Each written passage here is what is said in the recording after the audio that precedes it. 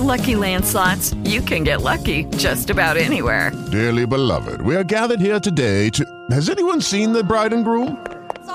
Sorry, we're here. We were getting lucky in the limo and we lost track of time.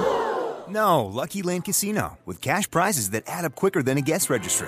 In that case, I pronounce you lucky. Play for free at LuckyLandSlots.com. Daily bonuses are waiting. No purchase necessary. Void where prohibited by law. 18+. Terms and conditions apply. See website for details. It's afternoon, or actually it's still morning. Good morning. Welcome to the Live Exchange, where we exchange compelling dialogue around humanity, intellect, and change every Thursday from 11 to 1. Now, I am not Dr. Pam. If you are a regular watcher and viewer of the show, you're probably like, that doesn't look like Dr. Pam, and it is not.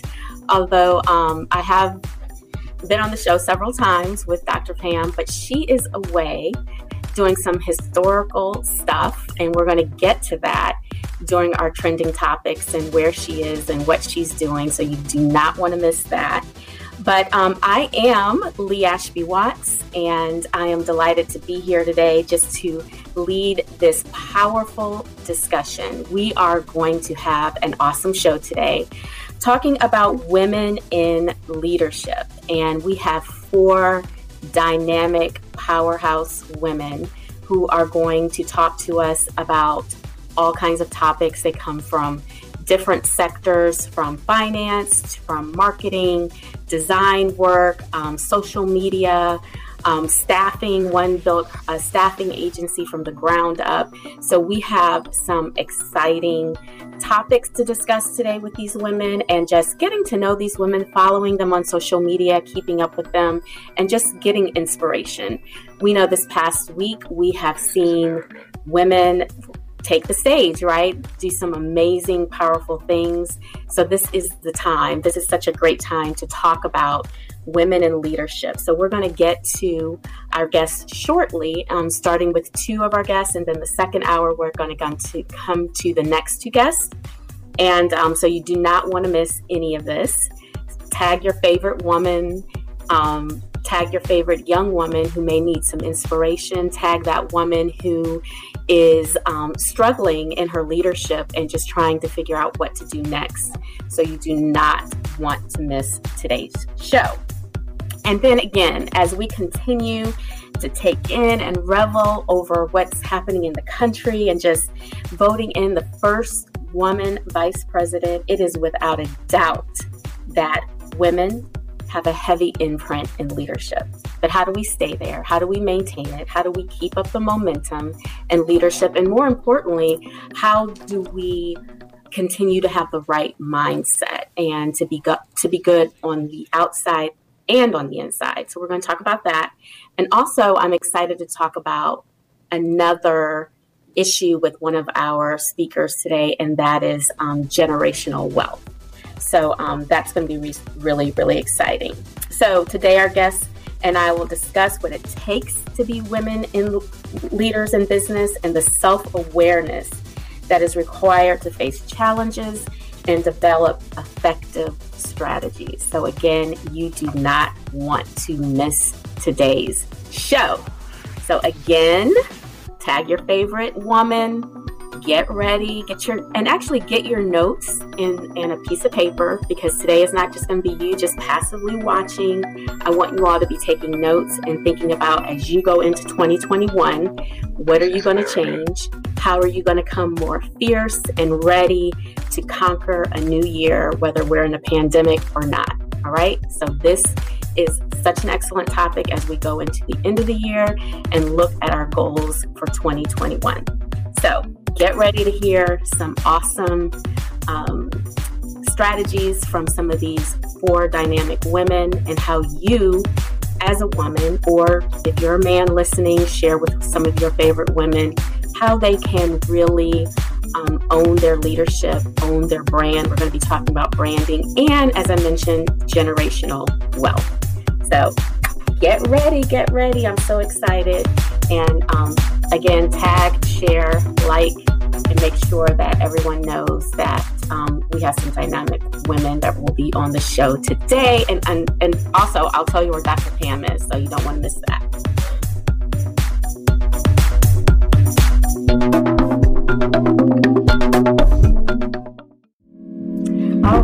All right. Welcome back to the show. We are going to go ahead and dig into some trending topics. And as I mentioned, Dr. Pam is not with us today, but she is part of one of our trending topics today. So today, this is about NASA, right? So this is interesting.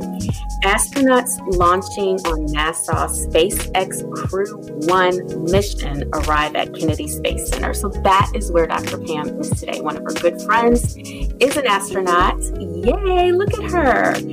And she is experiencing Victor Glover, yes.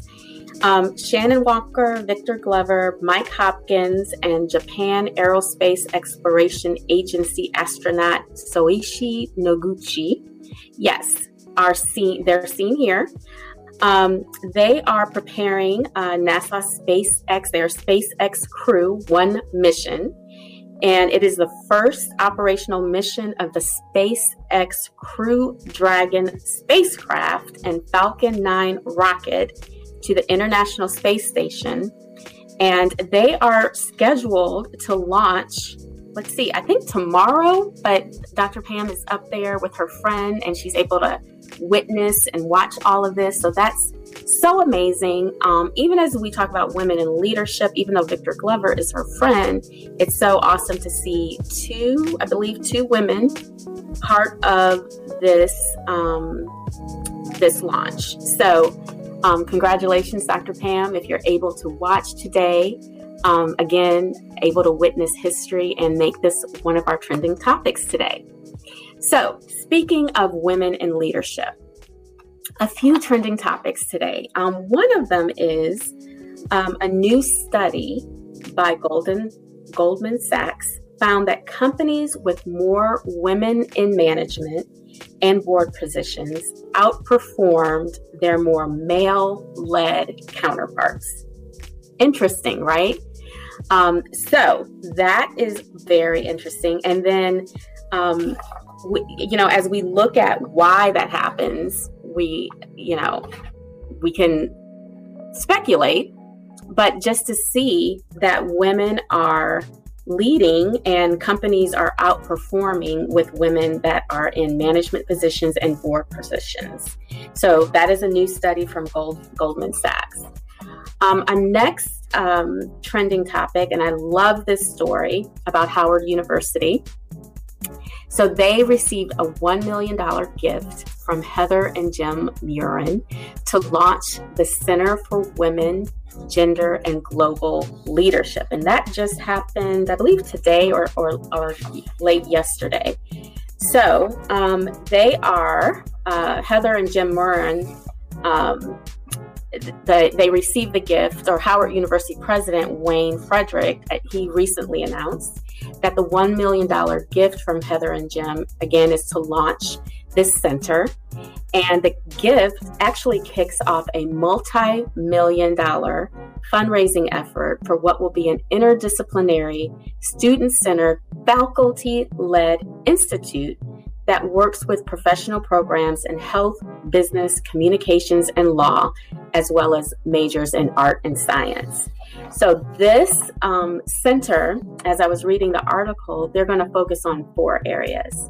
And student-centered teaching and learning, high-impact faculty research, publications, and grant making, community-centered service learning, and global advocacy. So that is also just exciting to see, and it's happening at Howard University, where we know our new VP is actually an alum from Howard University. So great to see them making efforts toward diversity and inclusion and equity at Howard University.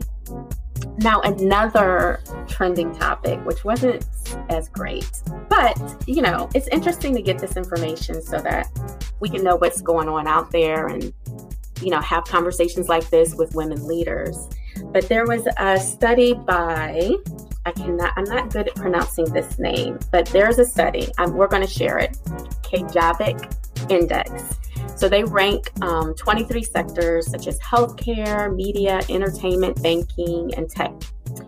And so they rank all these sectors, and they did a survey, and they asked 2,000 working age adults for each of the following sectors. So they have all these sectors or industries. Do you think men or women are better suited to leadership positions? And respondents could either choose men, women, or both. So surprisingly or not so surprisingly, women scored high, like a score of 80 and above, in entertainment, natural sciences, which is good. But they fell behind in areas such as aerospace and engineering, the health sector, and and banking, right? So there are some areas where we probably need to do some more work on showing that we are in leadership, that we can do that. So we can talk about that in, a little bit. So this is, again, perfect timing for our discussion today because we have women in banking and finance and all these areas, and we're going to talk to them and how they got to leadership. So, again, as we are about to go to a break, you have time, if you didn't before, to get your paper and pen. So we're going to come back and talk to two of those leaders in just a few minutes. And again, talk about that generational wealth, how they did it. We're going to talk about mindset, strategies for leadership in women, especially when you're in male-dominated fields. So it's going to be an awesome show. So you want to make sure to stay tuned. And actually, I'll read the bio and you'll learn more about this person and our next guest in just a few minutes. But if you have any questions, make sure you visit the Live Exchange Facebook page and you can find out a little bit more about our guests and everything that's happening. And we'll have some follow-up notes from all of this today. So stay tuned, and also make sure you guys give Dr. Pam a shout out as she is at NASA about to watch History in the Making with her friends and the other astronauts, and definitely want to wish them well. So stay tuned. We'll be right back.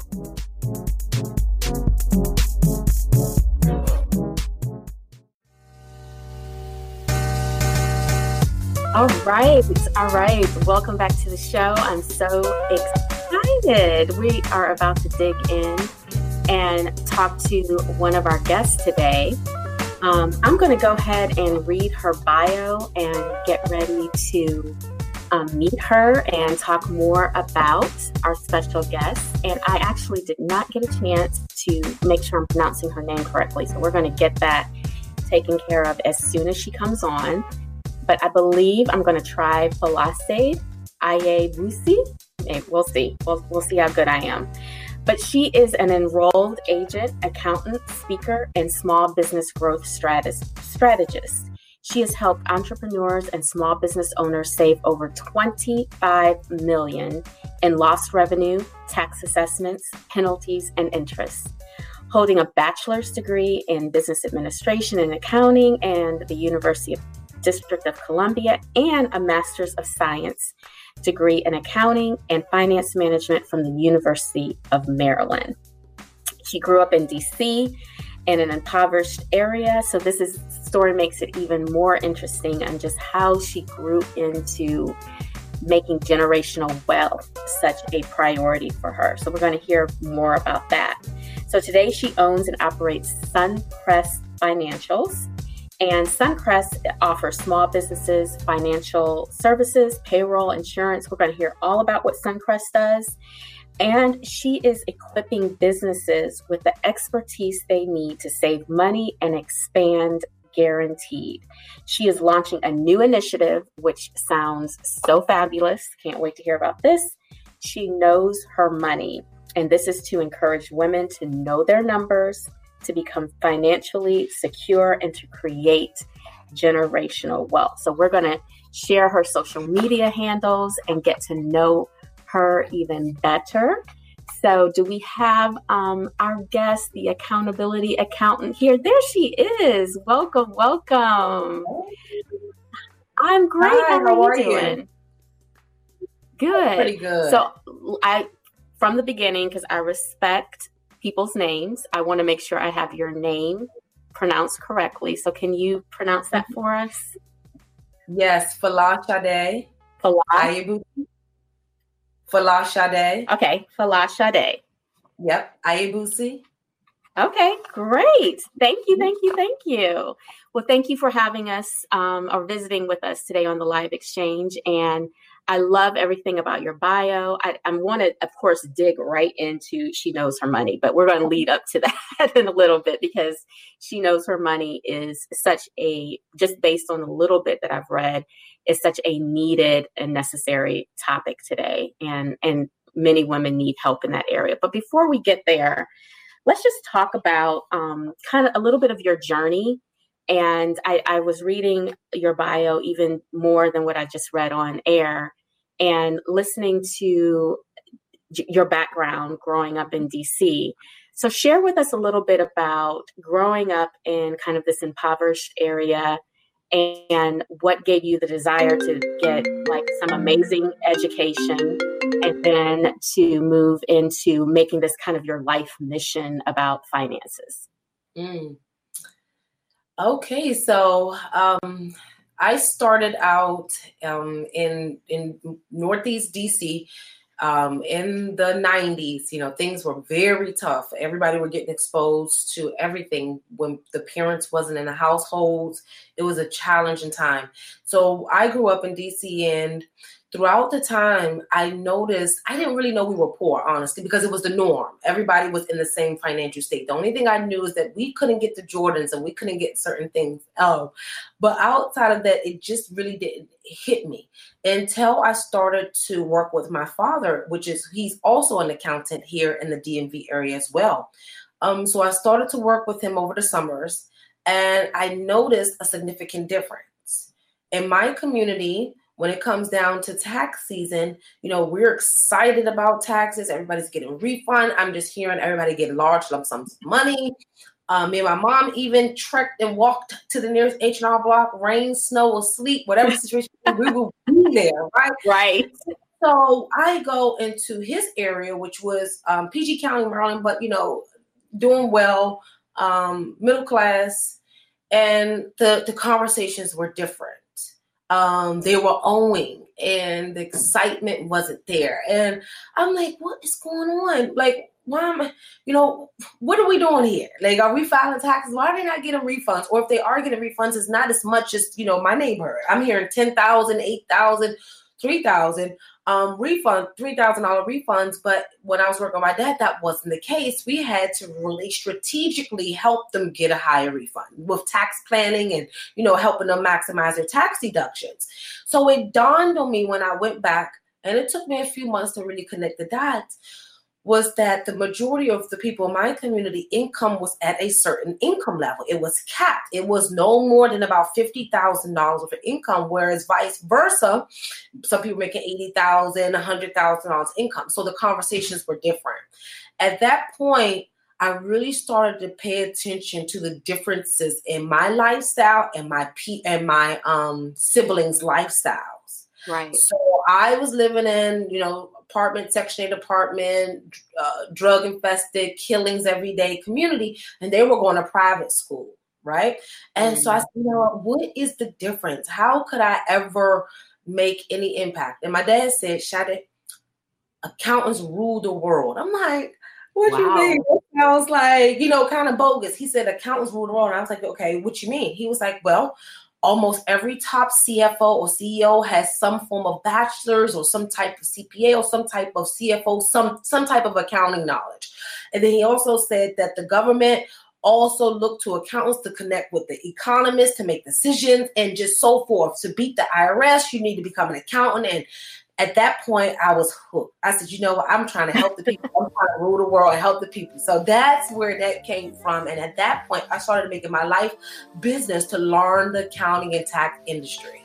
Okay. All right. So that is I want to pick up with that in just a second, because that was a powerful statement, right? Accountants rule the world, no matter how you slice it and dice it. First of all, the fact that you had that type of relationship and admiration for your father to even listen to him, but just that was some powerful advice. So we're going to pick up with that and go into how you just went forward with that and got your education, and again, creating all these businesses and things. So this is awesome. I'm so inspired already, so I can't wait to continue the conversation. So be sure to leave your comments and questions below so we can make sure we capture those. So we'll be right back.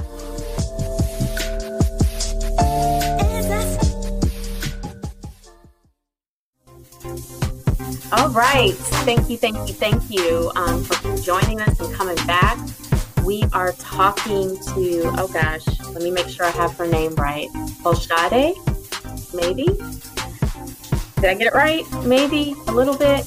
You were close. Good enough. You were close. You got it. Okay. We are listening to her story about her growth and her journey into growing her empire and her focus on generational wealth. And today we're talking about women in leadership all around. And just want to talk about a few statistics just about leadership as we continue to talk to our guests today. So globally, women hold just 24% of senior leadership positions. So the U.S. lags behind the global average of 21% compared to China, where women hold 51% of senior leadership slots. Growth in women-owned businesses has outpaced the overall increase in new businesses by 1.5. And it has been reported that women control 70% of household spending, or 12 trillion in developed countries around the world. So women, we have some buying power, right? And in the U.S., women represent 47% of the workforce. And in 40% of families, women are the primary or sole breadwinner. So we have a lot of power. And speaking of power, we're going to go ahead and pick up with your amazing story and the amazing advice that your dad gave you. I was going to say gave us, because I was just like all in it, like I was there. So he, you kind of made a decision after that, and you knew the direction that you wanted to go, I'm assuming. Mm-hmm. So, because I'm one of those people that numbers is not my strength. And we're going to talk about mindset, and I think it's been ingrained in me that I'm just not good at numbers. So if you had to tell me, Lee, you're going to go into majoring in accounting, I just would have said that's not possible. So how did you just say, were you already good with numbers in the first place? And if not, how did you just make yourself push forward and make this your thing? You know what? Honestly, I've always been pretty good with numbers. Like I can analyze anything right away. Give me like a few seconds, I can analyze it. So I've always been great with numbers. But accounting is much more involved than just the numbers. It comes with analyzing the data. So the numbers are there. Your bookkeeper or your bookkeeping produces the numbers. And your accountant is the one that then analyzes it and then interprets it for you so you can utilize it. So it's more than us just loving the 1 + 1, 2 + 2. You have to love money, the function of money. And then also you have to be willing to analyze the connections between every number on a business financial statement. So if we make less money, what is the impact on this? And that's where the accounting comes into play, is the analytical aspect of it. And that's fun. And I love it. Yeah. When you put it like that, I'm like, that sounds really interesting, because it's almost like you're creating a story with the numbers. You're creating a story. Lee, you actually are. I always say this. Your accounting tells you your business money story. Okay. So it tells you whether or not your business is doing well. It tells you whether or not you're overspending. It tells you whether or not you're on the brink of losing it all. Like your accounting tells you about the impact, both positive and negative impact on the decision making that you are implementing in your business as well. Phew. That was a lot. That I'm thinking about my own accounting practices. So I'm like, that is a lot. That makes you, as a business owner, no matter how small or large your business, to make sure you have some type of accounting as part of your strategy for your business. Wouldn't you agree? Mm-hmm. Yes, I agree. Yeah. All right. So let's talk a little bit about your actual company, Suncrest Financial. So you graduated, you knew you loved this. Did you work in corporate or do some things before you went straight to entrepreneurship? No, look, I always knew I was going to be an entrepreneur. So I skated my way through the world. I can't say I skated my way. I was taking care of my mom when I was in undergrad. So while everybody else had the normal life, free for all, parents taking care of them. No, I was taking care of my mom. So I basically did the bare minimum, like a B and C student, just to get my degree. And because I knew I was going to actually partner with my dad or just go completely out on my own.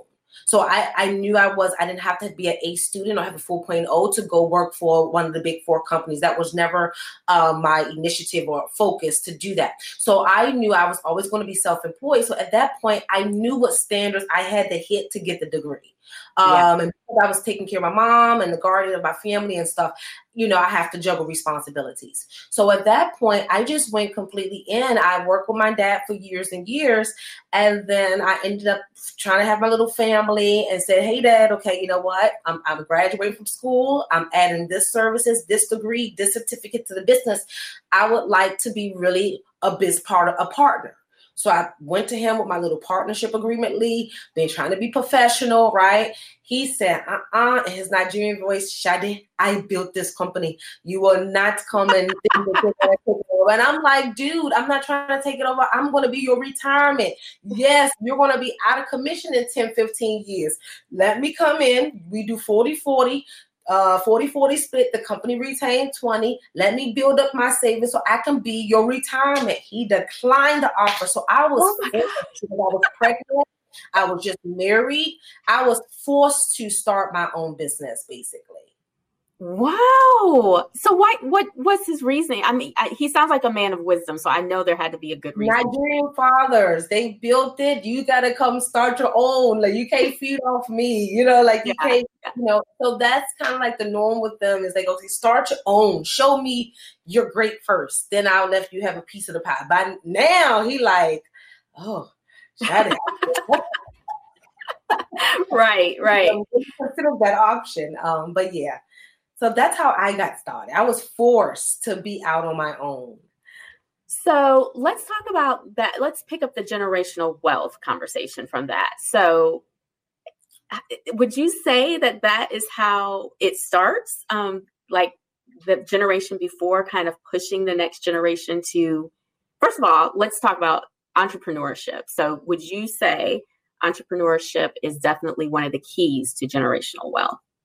Yes, or not necessarily entrepreneurship, but getting into an entrepreneurship-driven business, a business, and you're like second and third and fourth. So like the Facebook situation where you're not the number one, but you're the number 5th, number 5, or number 6, or the 10th person, and you can still become extremely rich in those scenarios as well.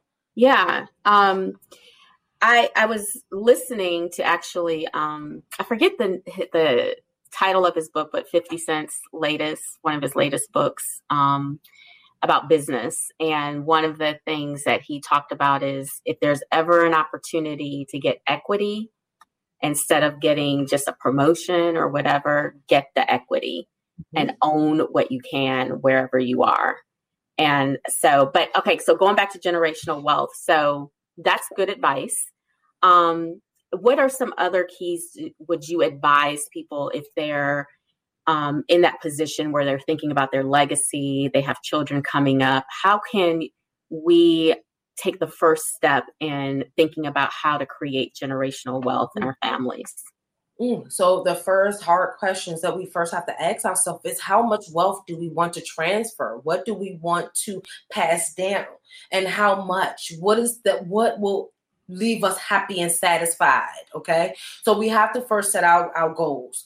Do we want to leave our children with at least a house or $100,000 life insurance policy? And that's okay. And if that's okay with you, then that's fine. That's the standard that you should live by. But if you want to leave your children millions of dollars and you want it to go from generation to generation, right? Then that means it needs to be millions. So we first have to set the initial goal and the idea of how many generations do we want this money to transfer to? Because 100,000 is only going to transfer really to honestly one generation. Yes. And it not even pass over. So you need at least millions. So that we have to first understand what do we want to do? What do we want to achieve? Okay. All right. So this is so much, so much good. So we got to pause for a break, another break. But when we pick back up, I want to talk about mindset, because we know that we try to underestimate it sometimes. But when it comes to finances, if the mindset, even if we're talking about generational wealth, is not right, it's hard to even get to the goals that you just talked about. So we're going to talk about mindset when we come back. And I again, please share, this is such an important topic that we talk about Black Lives Matter and all these other things. These type of things matter, and we need to be talking about this more. So we'll be right back with this. Grab your paper and pen and join us. All right, welcome back. We are here with the accountability accountant. And before we get started talking about mindset and transitioning, I'm not sure if it's being shown on the screen, but I want to make sure that people have your social media handles and know where they can follow you. So if you can tell us a little bit about how we can reach out to you. Oh, yes. So you all can go to everything social media, Folasade, spelled Folasade, the accountant. Folasade, the accountant, on all social media. Great. Thank you. So you are sharing some really powerful things today.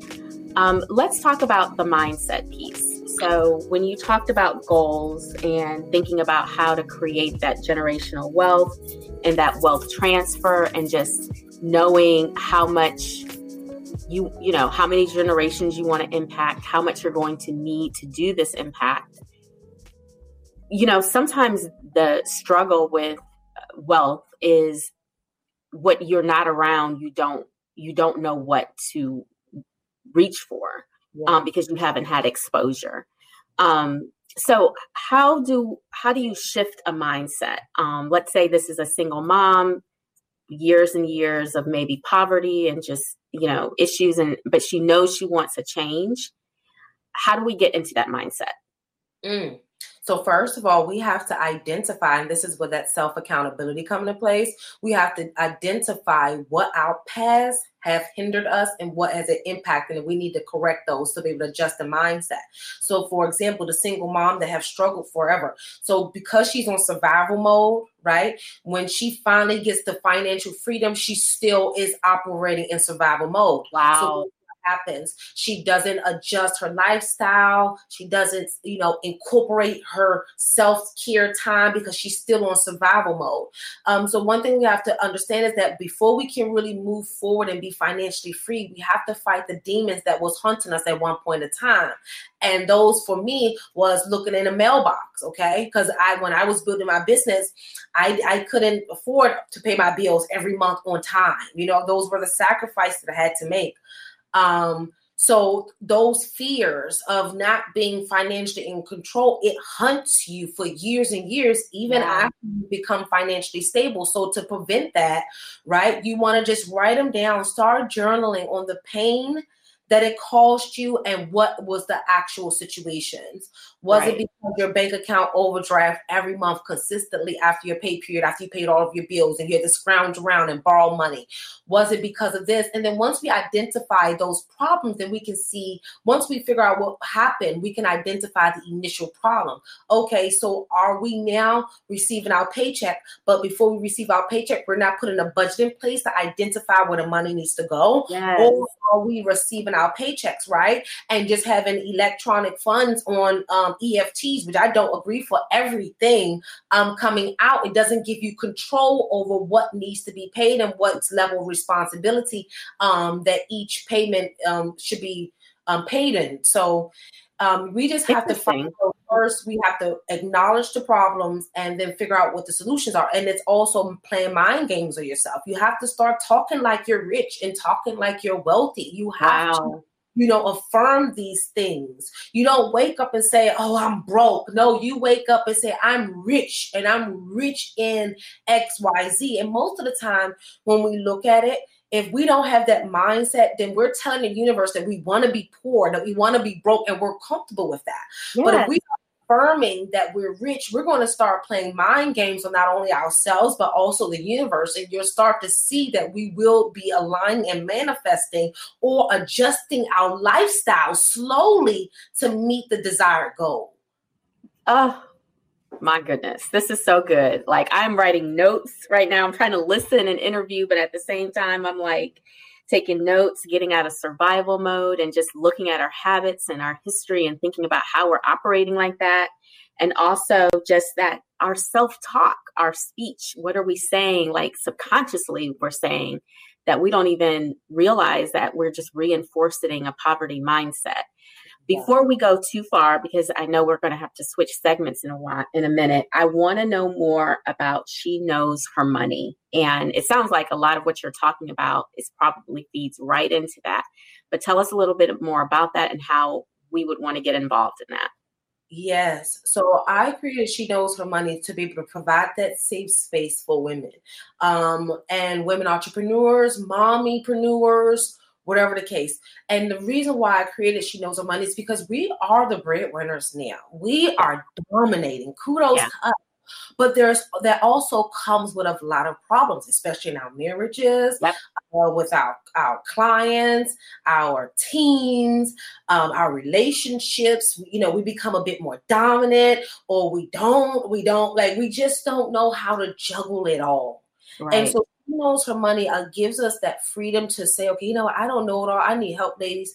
But guess what? In addition to that, you're going to learn about financial literacy. You're going to learn about investing. You're going to learn on how a mom can still be free and take care of herself, be self-care, and then also still save up and build a savings account and a savings fund for the children. You're going to learn tax strategies on, how to employ your children and things like that. So She Knows Her Money gives us that safe space to really talk about those things that we don't really want others to hear or feel uncomfortable even talking. So, for example, a woman that makes $200,000-$300,000, she's not talking to her girlfriends about the problems she's having with her husband because he makes $50,000. Yeah, you see. Yeah, she can't do that. She has to keep cool. But in our community, she's comfortable because that's the norm, and we teach each other how to handle those situations and how to handle your husband and your families with grace.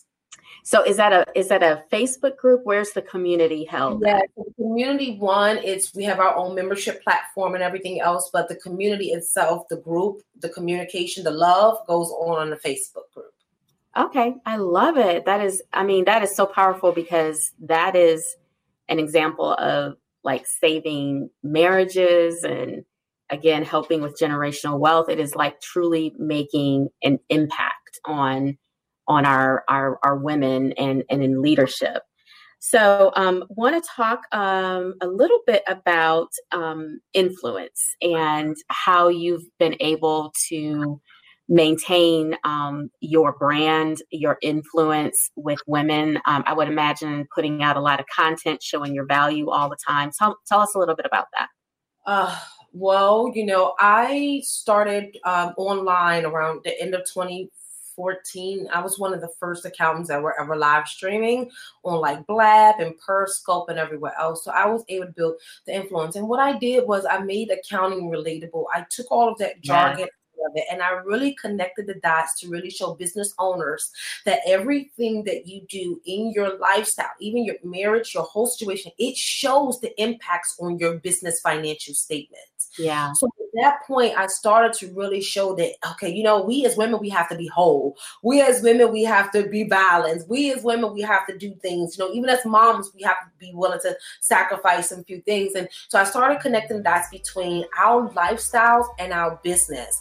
And then at that point, it just started to connect, and I'm very relatable and down to earth. So yeah, that's awesome. So I love that, making it relatable, and even going back to what you first talked about, how accounting is really about telling a story, like looking at your numbers and telling a deeper story. So when we come back, I am going to do some rapid fire questions. Some of them have nothing to do with accounting, but just learning a little bit more about you before we let you go. I can't wait to be done with the show today so I can go and join your group and learn more about it. It sounds like an awesome platform. So thank you so much. But we'll be back with some rapid fire questions. So you guys stay tuned. You want to hear and learn more about her and how to stay in contact with her as well.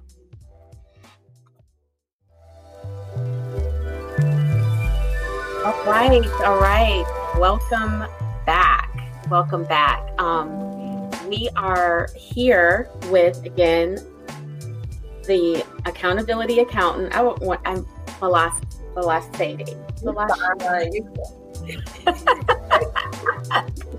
gonna get this right. I'm gonna call you. We're gonna talk anyway. You're in the DMV, right? yes, I am.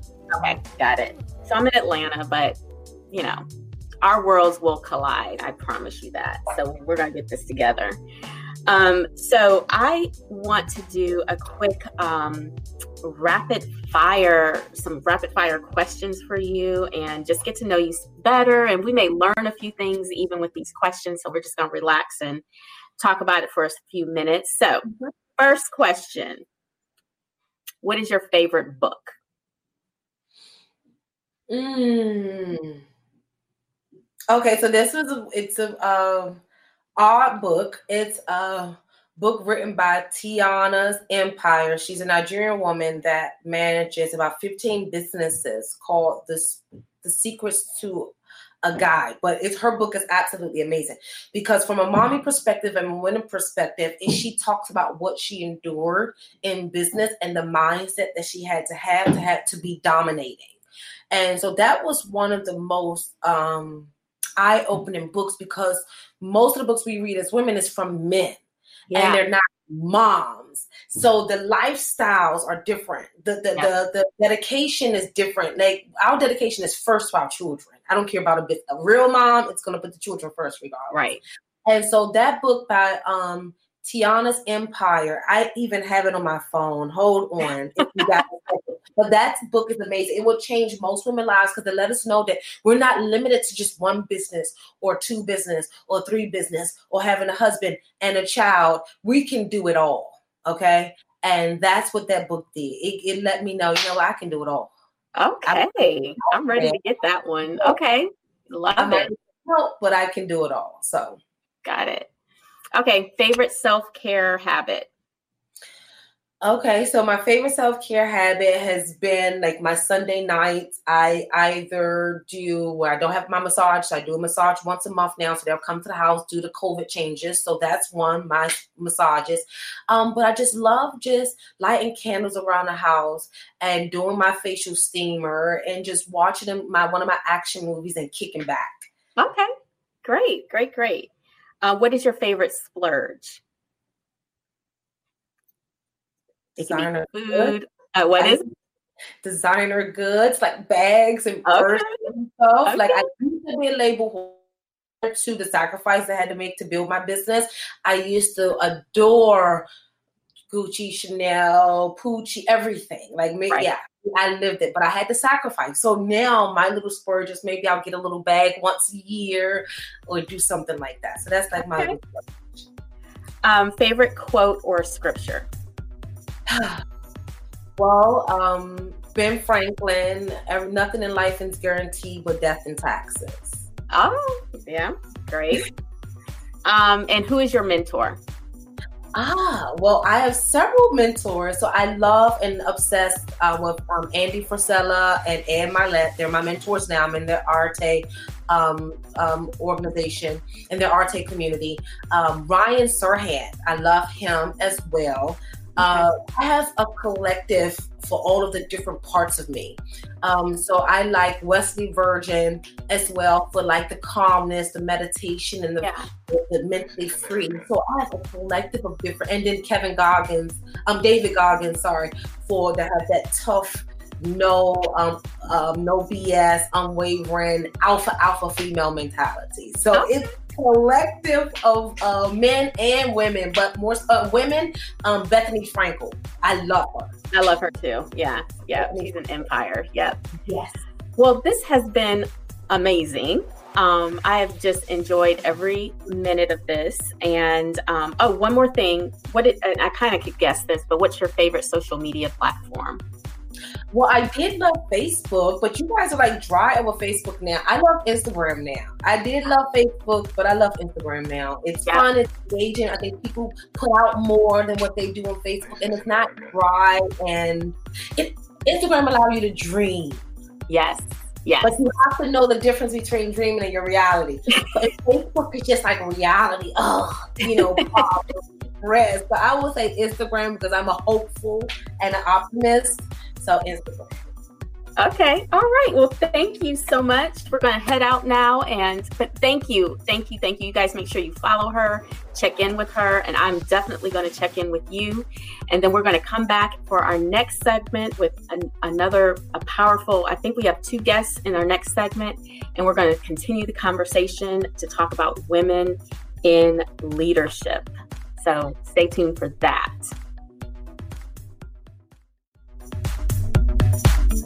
All right, we are back. We are back for the second segment of the live exchange. And if you are just now tuning in, and for the second segment, we know that Dr. Pam, well, you may not know, Dr. Pam is making history at Nassau right now, watching one of her friends. Yes, there she is. They are preparing for a launch, and she is there with Victor Glover and 3 other astronauts, and they are about to make, I'm sorry, before I said there were 2 women, there's 1 woman astronaut with that group. So as we're talking about women in leadership, it's still great to see that 1 woman, and we're really excited for her. So make sure you congratulate her on trending topics and making news today and been able to watch it. So now we're going to go into, again, the second segment, talking about women in leadership. And we have 2 guests today on this segment. And if you missed the first segment, please go back and rewatch it. It was amazing, talking about generational wealth. But moving forward, we're going to talk to 2 others, Kimberly Lee Minor and Barbara, I believe, Ruiz. I have her bio here, and we're going to dive into that in just a second. And I'm going to go ahead and, do we have our guests on at this moment? Okay, great. Sometimes I can't see the faces here, so I just want to make sure that we have everybody here. And as we mentioned, there are some interesting statistics that I talked about a little bit earlier. And it's going to apply definitely again to the second segment, just again reiterating the power that women have with money, how we spend, how we buy, and how as women, we just can't underestimate that power. So you have power. If you're a woman listening, you have power to change things, to make a difference. And so we're going to talk to Kimberly Lee Minor. I'm going to read a little bit of her bio, and then we're going to bring her in. She is an award-winning executive with an impeccable record of building brands. You know, I love that. Finding the uncut diamonds and creating product-based stories. She is a customer-focused brand advocate and marketer with expertise in building seamless, cross-functional lifecycle product processes, digital to brick and mortar customer experiences, as well as recruitment, engagement, retention enhancements. So she is also an empowering mentor, a purpose-centric business leader. She holds a Bachelor's of Arts from Temple University in Philadelphia, and also has completed coursework towards her MBA at Drexel University, also in Philadelphia. She holds an executive certificate in leadership, which we will be talking about today, from the Wharton School of University of Pennsylvania. And she is a certified Six Sigma Black Belt. She has her husband and 2 sons and live in New Albany, Ohio. So I have a lot in common with Kimberly Lee Minor. I'm also from Ohio and also in marketing and branding. So it is going to be great to speak with her today. And then we have Barbara Clark Ruiz, and she holds a design career. And it reads like a who's who of international household names, right? That includes Nike Europe, Adidas, Fila, New Balance, Speedo, Hanes, Jockey. We're going to talk about all of that. Disney, Zoggs International. She is also the creative director for Walmart for 6 activewear divisions, which gross close to $750 million per season. And hence what prompted Venus, we know who Venus is, to seek her out to be a design director of her line 11 by Venus. Now, with her design skills being seen globally by Venus, wearing one of Barbara's designs when winning the 2016 doubles championship. So she is definitely a powerhouse. Can't wait to hear more about that. And then she's pivoting into another area with dog. This is going to be interesting because we're going to talk about the pivot. If we didn't learn anything else this year, we should have learned how to pivot. But talking about Lick You Silly, Lick You Silly, I got to get the name right on that. But it is a boutique dog lifestyle brand made in the USA, which features a line of premium dog treats. So we're going to talk about that and what her love is and how she pivoted to that. So this is going to be a really exciting conversation with both of them. So again, make sure you have your pen and paper and you're comfortable and you can take notes and just learn how we can be women in leadership and do our best and get ready for 2021. So we'll be right back.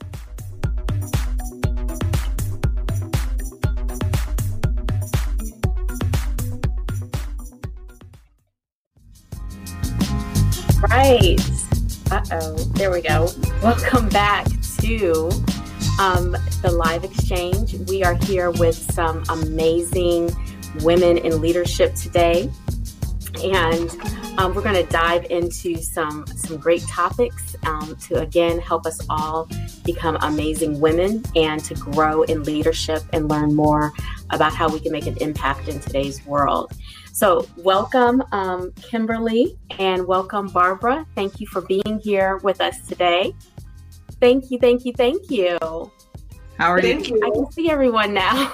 That's always very helpful. You all look beautiful, beautiful. And First we of all, didn't let me ask, where are I you? know, right? We didn't plan this. Right. Where are you? I know, I believe, Kimberly, you're in Ohio, correct? Yeah. Yes. Okay. Yeah. And then Barbara, where are you? I'm in New Jersey. Okay. All right. Well, you guys, how's the weather up there? Gloomy. Yeah. Oh, it's beautiful here. Oh, gosh. Oh, wow. Yeah, it's beautiful. Maybe 50 degrees and sunny. Okay. Well, wow. It's gloomy in Atlanta today. So, well, we're going to go ahead and dive in. You guys have very impressive bios, and I'm so excited to just learn more about what you all are doing and how we can glean some information from you all to just grow and lead. And we talked about in the beginning of the show that, you know, with everything that happened last week with our new elected VP, and we just see women just making so many fabulous moves, but and that's an amazing thing. But I do want to address, as we dive into your topics, how to stay there, how to be healthy in leadership, how to leverage it for the things that we need to do. So sometimes it's not just about getting to the leadership, but how do we stay there?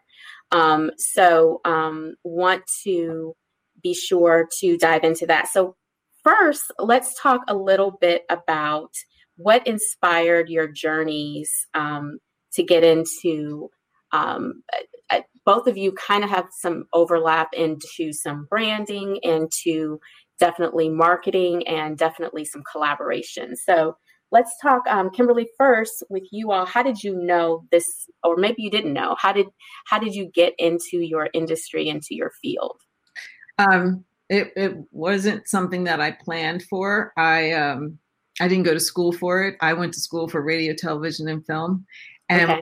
at radio station in Philadelphia and television station, started doing the junior news when I was in junior high school, and thought that was my path.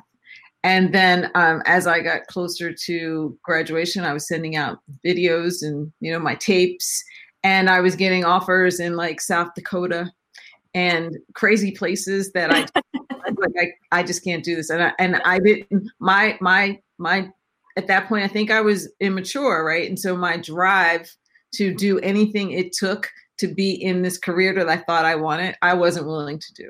And so the executive recruiter was on campus from Macy's for the executive training program. And for a person who didn't know what she wanted to do, I knew I was going to grad school, but I didn't know what that meant. It was perfect for me to get into that program and to start to meet people and learn about the business of fashion and the business of retail, and understand I had no idea. I thought, if you're in retail, you stand on your feet all day, right? I didn't know about the designers and private label and all those things, the brands. And so that's where my career started, and my curiosity about how do we tell stories through product. Yes. That's where it really began. And that foundation has carried me throughout my career. Okay. All right. And then, actually, because we have just a few seconds left before we pivot. So I want to come back to Barbara and talk a little bit about how she came into her industry. And then I want to also talk about this, knowing your story. And I'm going to pick up with something that Kimberly just said, because you're telling stories of product, but how important it is to know our own story before we can kind of grow into our leadership and into what we want to do. So with all that being said, we are going to come back and dive into more of their stories and leadership and women in leadership, and how we can grow and really make an impact in those areas.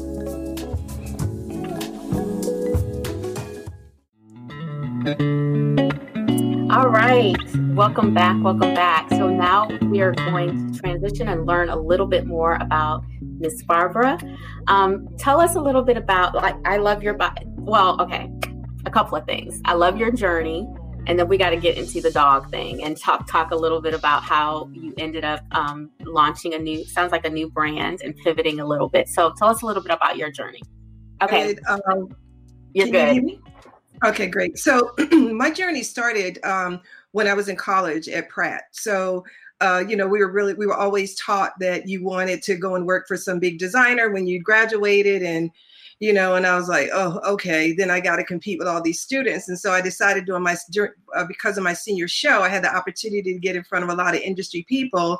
I decided, instead of designing the typical 4 outfits for your senior show, I designed 12. Oh. And I received a lot of awards, and I got offered a job by Ralph Lauren and also by Adidas. And Ralph Lauren was offering like $19,000 a year. And I was like, wait, I'm a student. I'm already at the poverty level. I'm not trying to live like that. So, so I ended up taking the position with which actually is called Adidas. I took the position with Adidas, and there my career started in activewear, and I fell in love. I started designing a lot of products for them that grossed a lot of, money.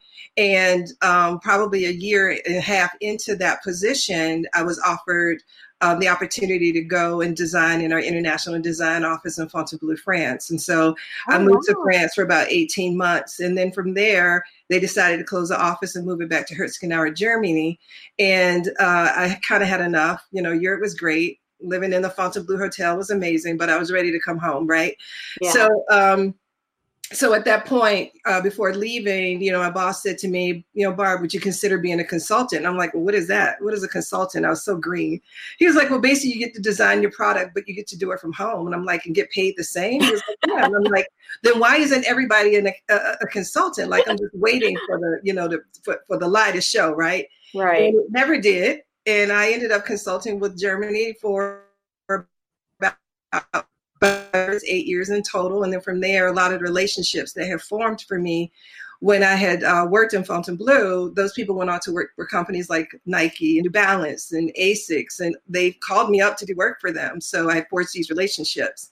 So that was how I built my design business for 20 years. And then I pivoted actually while I was working with Venus, because when you're breathing the air of a superstar, there's a lot of stuff you can learn.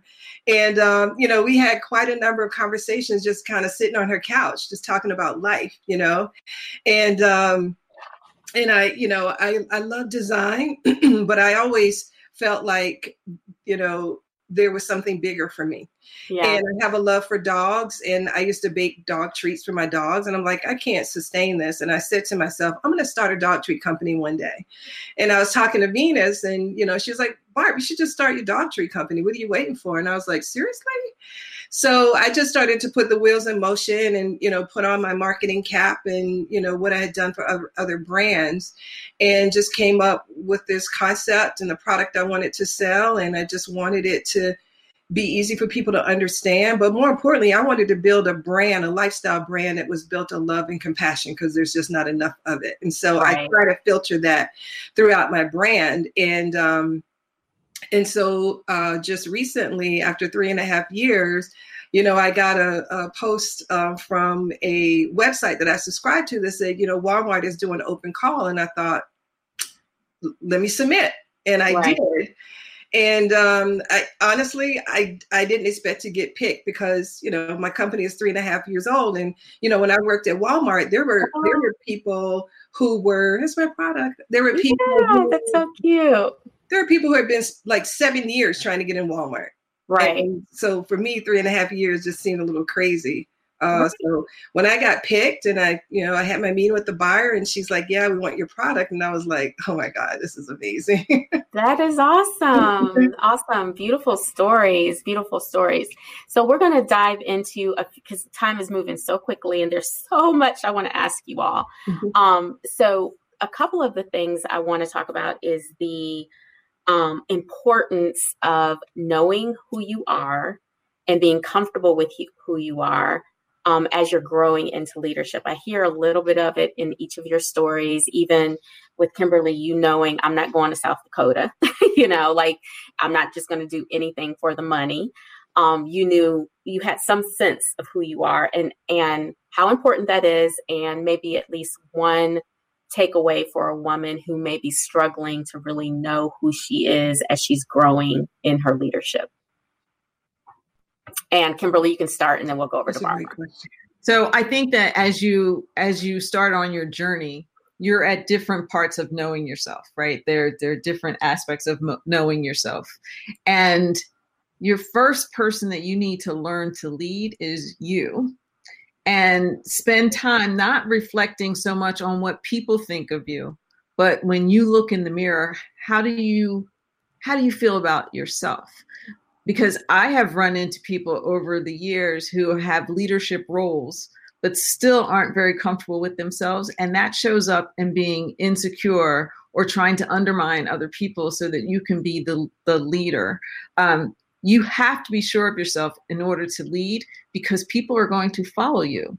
Yeah. And you need to know your own path so that you don't lose the vision, right? That is what a real leader does. There's a big difference between a leader and a manager. Yes. A leader is someone who not only knows their purpose, but has created a path of purpose for the people who are on their team or the people that they are moving forward. And they are always looking for opportunities to move people forward. They don't always have to be in the front to lead. And in order to be confident in doing that and putting other people out there, you have to know yourself and you have to be comfortable with where you are and who you are. And that's really difficult. Sometimes we get in tough spots. You're working for someone and you're not really sure of where you stand. And it can shake you sometimes, especially as women of color. If we are in corporate settings, most likely we are either the first or we are the only.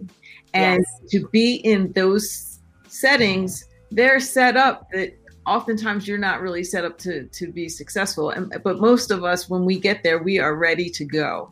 And so we get extra put on our plate, but you can't, if you are unsure of yourself, there's no way you can manage that responsibility and help other people achieve their goals. Yeah.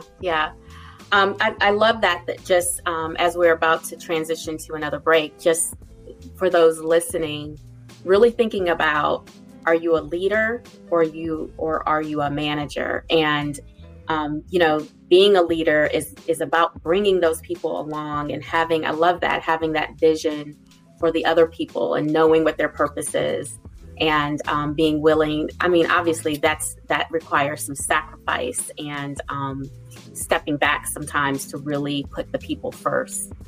So we're going to, when we come back, we're going to talk to Barbara with the same question about, the path to leadership and how important it is to know yourself and just a tip that you can give to women that are struggling. I talk to a lot of women in that 40-50 range, and they're transitioning and not quite sure who they are moving forward. So we want to hear some tips on that. So come back soon. So, or stay right where you are so you can hear more from our leaders today.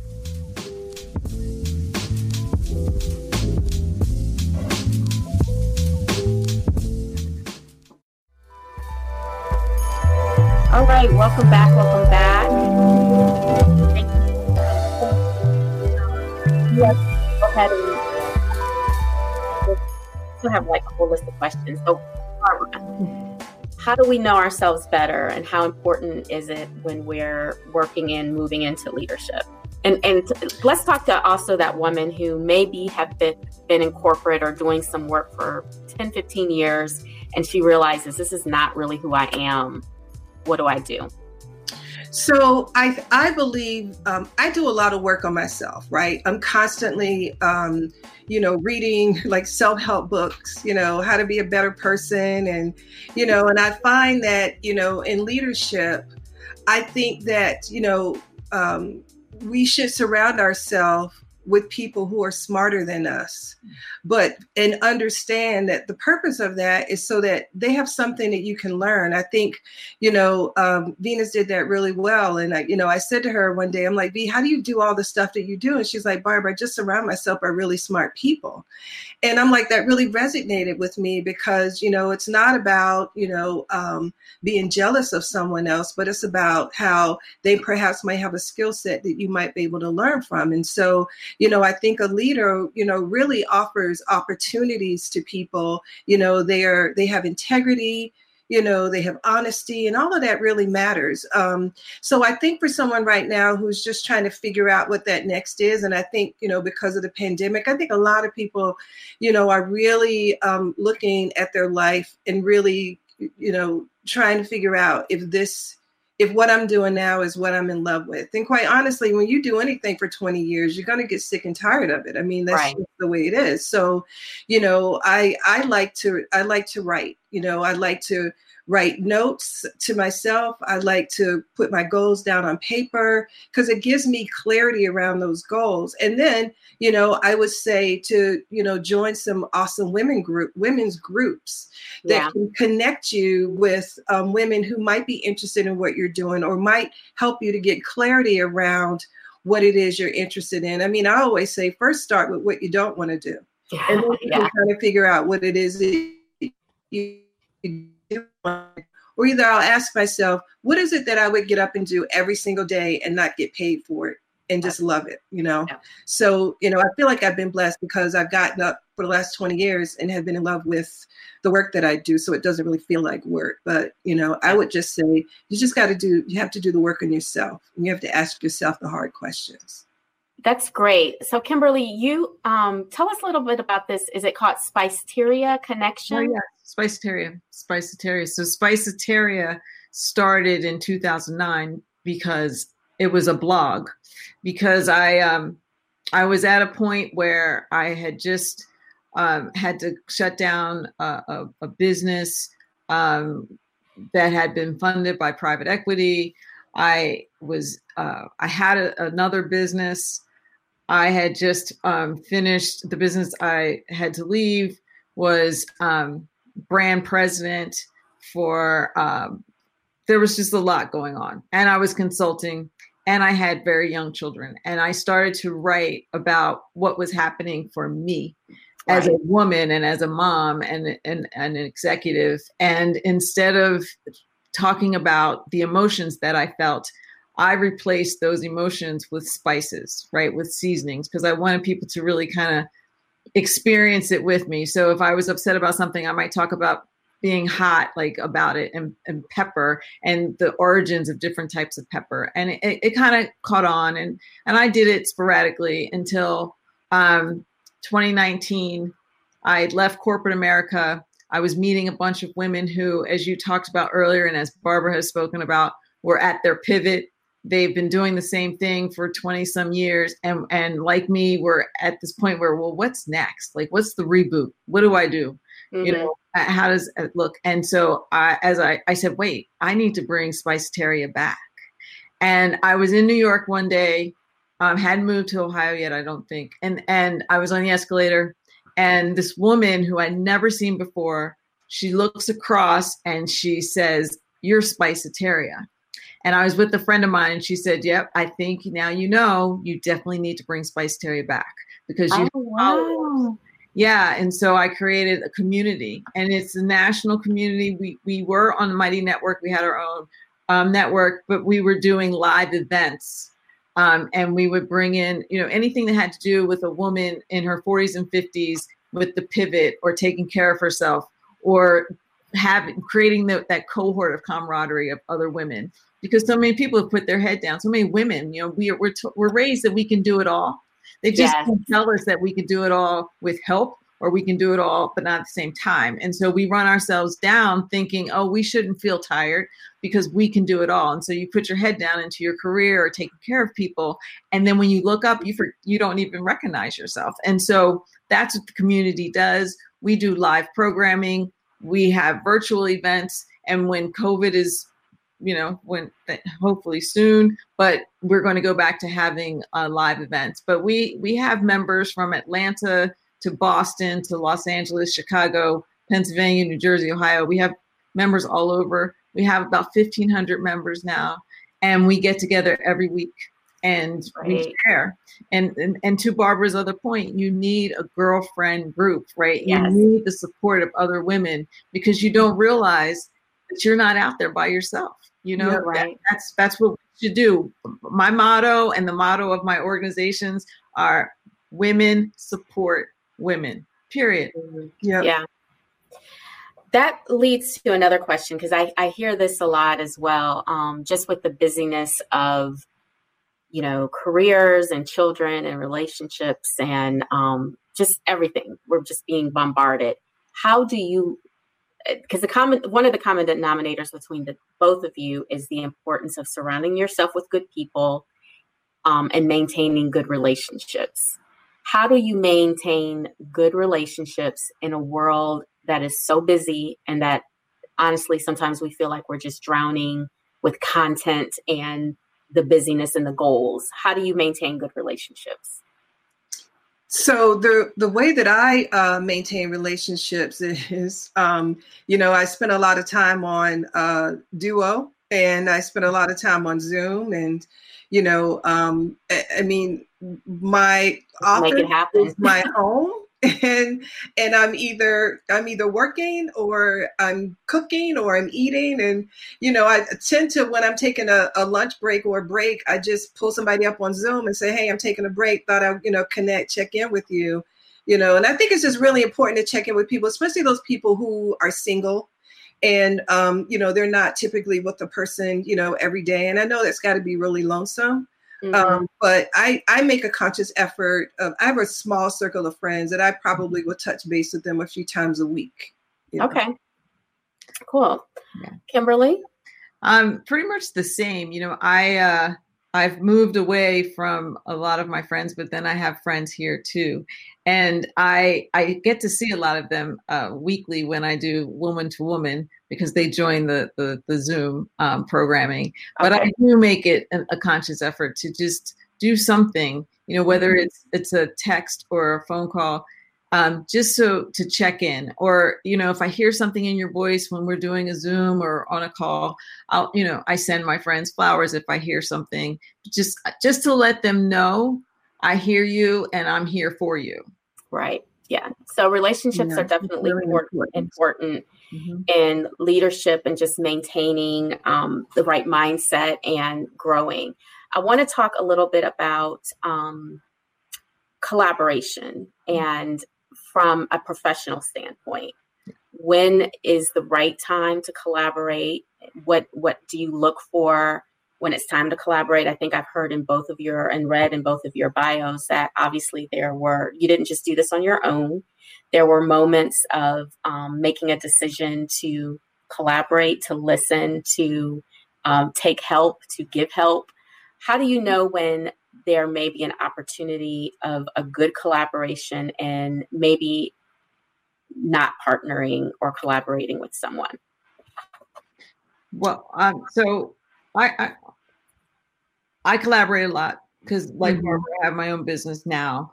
And when I was working in corporate America, that was something that, as a leader, I really pushed for the different organizations, different functions to collaborate because, I think it's because I'm an only child. Like, you just don't know what you don't know. And there's always an opportunity that when someone else has something, that together you can have more, right? Mm-hmm. And so as I've been creating processes and working in corporate America, that collaboration of cross-functional collaboration has always been important. And then as someone who owns their own business, understanding what you have to offer and then understanding what you don't have to offer and who's doing it, like crashing it and smashing it like you are, and reaching out to them and saying, hey, together we could go after this client or we could build this business. But it's about collaboration, and the people who show up and they have the same energy that you do, those who you want to collaborate with. If looking for that energy. Right. It's all about the energy and they're being open to it. Yeah.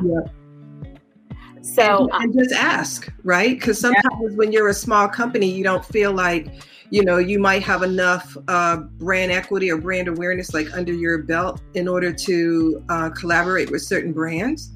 And I just say ask because, you just never know what they're going to say. And it's all about creating a win-win.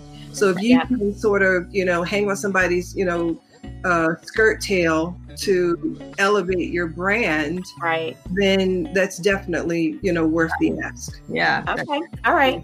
We're going to come back and talk about more of the ask and having the confidence to do that. So come back and hear a little bit more about confidence.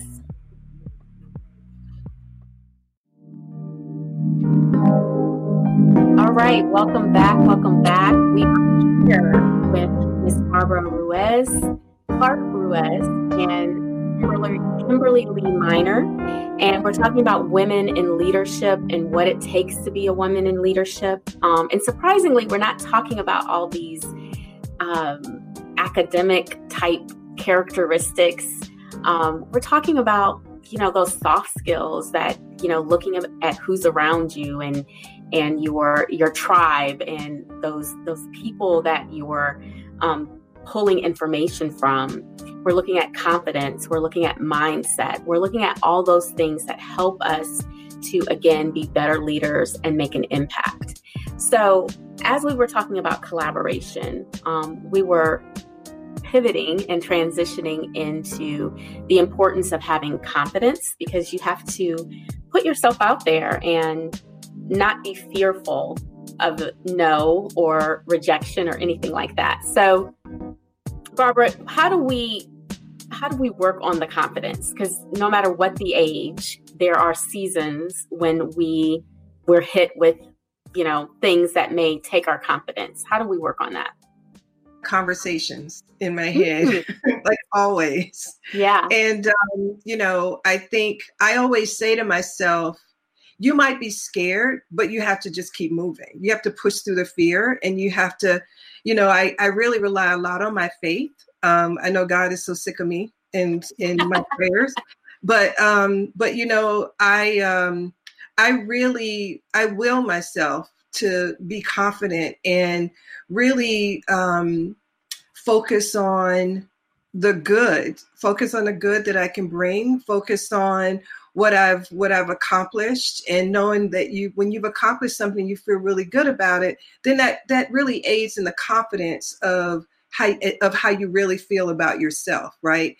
And so, I feel like we're always have to remind ourselves, to just push through the fear, because especially when you're a consultant or you have your own business, there are scary times because you eat what you kill.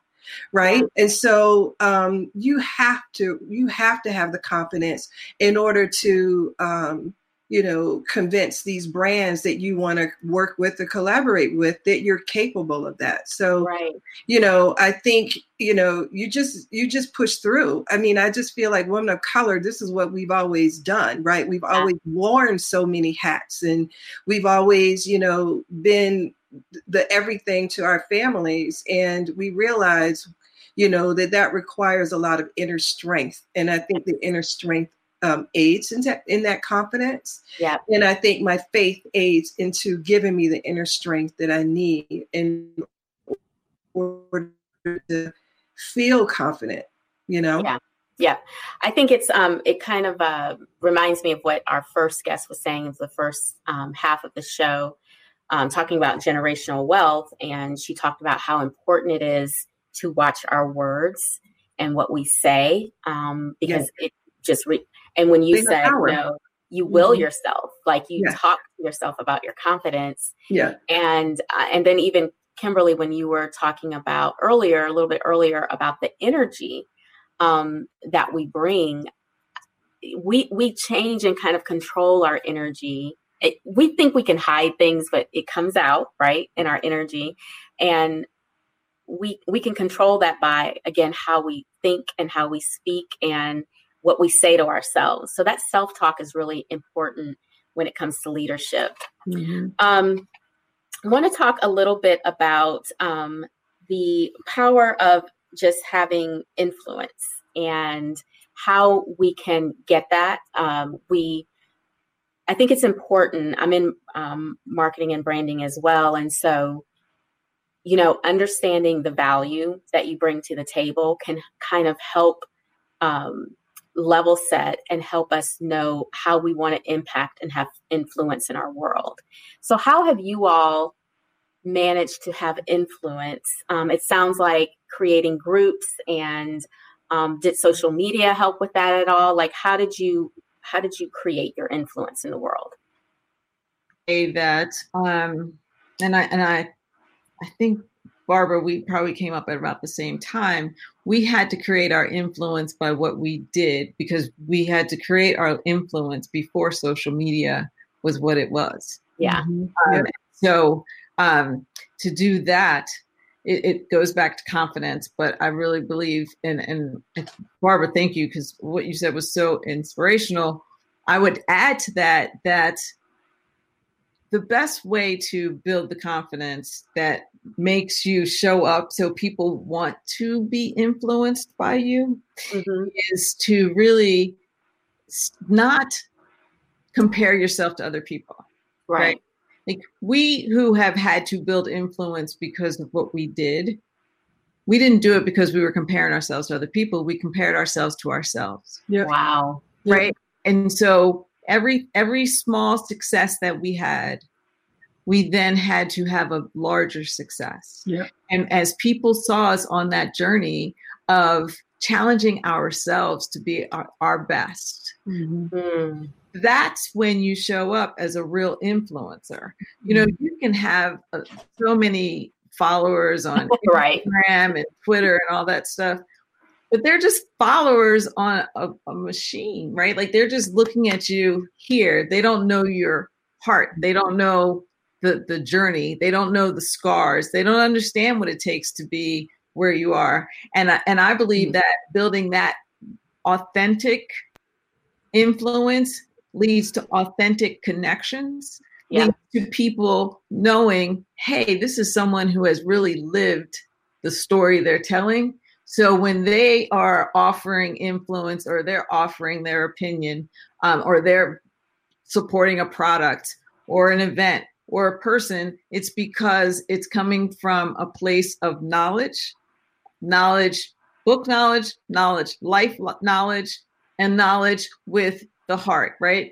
This is what is important, or this didn't work for me, but let me tell you how it could possibly work for you because of experiences that we have had. And I think that's something that, you know, it's an old art, right? It's an old art. It's a craft. It's that griot and being able to relay stories that really happened and from generation to generation, so that the knowledge that you have lived is passed on and influences the next generations to be able to achieve what they need to achieve and to find that confidence. Yeah, that's awesome. That authenticity is key. Yeah. Barbara, what about the influence that you've been able to have as well? I would imagine having a friendship with Venus and sitting on her couch, that had to require some just authenticity, like being able to get into those worlds. Well, I mean, I believe that my experience and my work got me into that, you know, because V didn't know me before she met me, right? Doing good work. Yeah, and you know, so Kimberly has said, I mean, we were building before social media, right? And so, you know, while we were building, we couldn't post it on social media like, hey, I'm working for Adidas. Hey, Adidas gave me my own category of business. And, you know, now it's called Adidas Originals. And, you know, I didn't have anywhere to post that, right? We have Black Enterprise, but I didn't have anywhere to post that on a daily basis. But, I don't really look at it as being influenced. I just look at it as just being me and who I am. And I just try to be authentic in everything that I do. And I try to bring that authenticity to that. And, you know, and I also, when you get to be a certain age too, you get to a point that what people's opinions are of you is, it just doesn't matter. Their business. Right. So, I mean, like, I can't say that I get myself so wrapped up into what people think about me, because that doesn't serve me, right? It just creates additional noise, and I am my greatest critic. So I don't need outside noise to add to that. Okay. Well, great. That is awesome. When we come back, I'm going to do, we have just a few minutes. I want to do some rapid fire questions and ask you all just a few things that may have nothing to do with direct leadership, but just fun stuff to get to know you all better and remind people where they can follow you. Great. We'll be right back. Awesome. Thank you.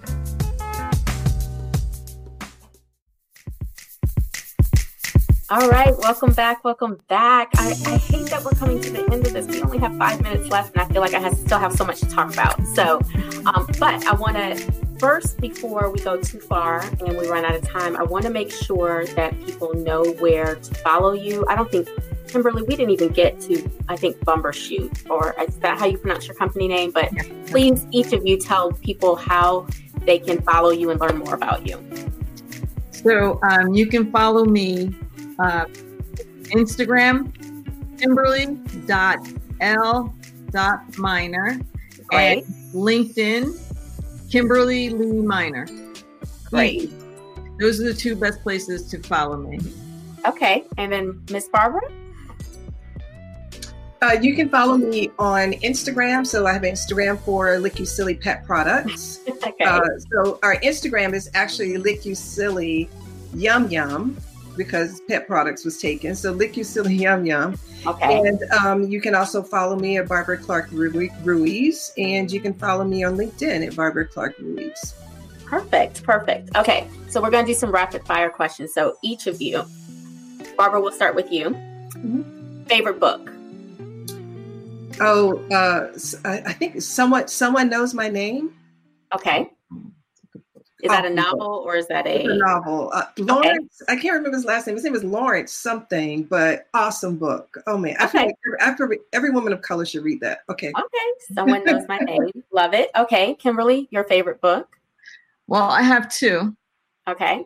So Isabel Wilkerson, The Warmth of Other Suns.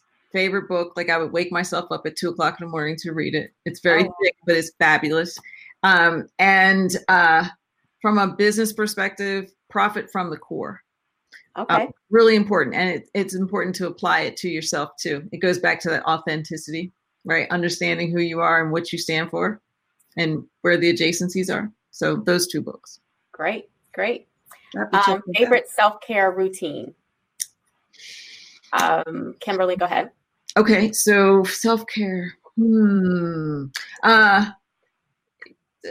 I like to go into a room and just be quiet. Mm-hmm. Nice. I like to just be quiet. Silence. Mm-hmm. Yeah. Barbara? I like to take long walks, and I like to take them, by myself, and well, not always by myself, but I'd like to be able to spend time alone and just kind of focus on my thoughts and just be quiet. Okay. I don't do that very often. Yeah. And we'll go ahead and start with Barbara again. Favorite quote or scripture? It's it's Irma Bombay. Okay. And I'm just going to paraphrase, but it essentially says that when you get to the pearly gates, you want to be able to say to God that I used everything He gave me. Yes. So that's what I'd like to be able to say at the end of this journey. Yes. Awesome. And I screwed up the quote, but you get the gist. Yes. And then finally, Kimberly, your favorite quote or scripture? Okay, so my favorite quote is by Osho, and it is, "Don't wait for someone to bring you flowers. Plant your own garden and water your own spirit." I love that. Thank you. Mm-hmm. Well, I think we may be close to being out of time. I haven't gotten my last 30 seconds yet. So we may have time for maybe one more quick one. And it sounds like I was going to ask, what is your favorite splurge? Like one word, what's your favorite splurge? Unfortunately, my car. Wait, someone said spa? Yes, I like to go to Miraval and Canyon Ranch and just go by myself for a week at a time. And then, nice. Barbara, you said a car? I said it's my car. So we all want to know what kind of car you have. I don't know. It's nice though. Okay. However we splurge, that's fine. We work hard, we can splurge. Yeah. Well, ladies, thank you so much. This has been an awesome time learning more about you all. Great. I'm so inspired in so many ways, and definitely want to follow you all and keep in contact. And I think this is such an awesome conversation because as we're talking about us just growing and stepping up, it's not always about how many degrees, but what our connections are and how we're taking care of the inside. So you all have really shown that and demonstrated that to us today in this discussion about women in leadership. So thank you so much. And hopefully we can all connect again. I just want to give a special shout out to Lee. She jumped in here and first she was supposed to be co-hosting, but she did such a phenomenal job and, just really, it was breathtaking and it was lovely speaking with all you ladies. So just yes, this was just amazing. Thank you. Thank you so much. This was a wonderful time. I enjoyed this. Women support women. Yeah. Period. Yes. Have a good one, everyone. All right. Thank you too. Bye.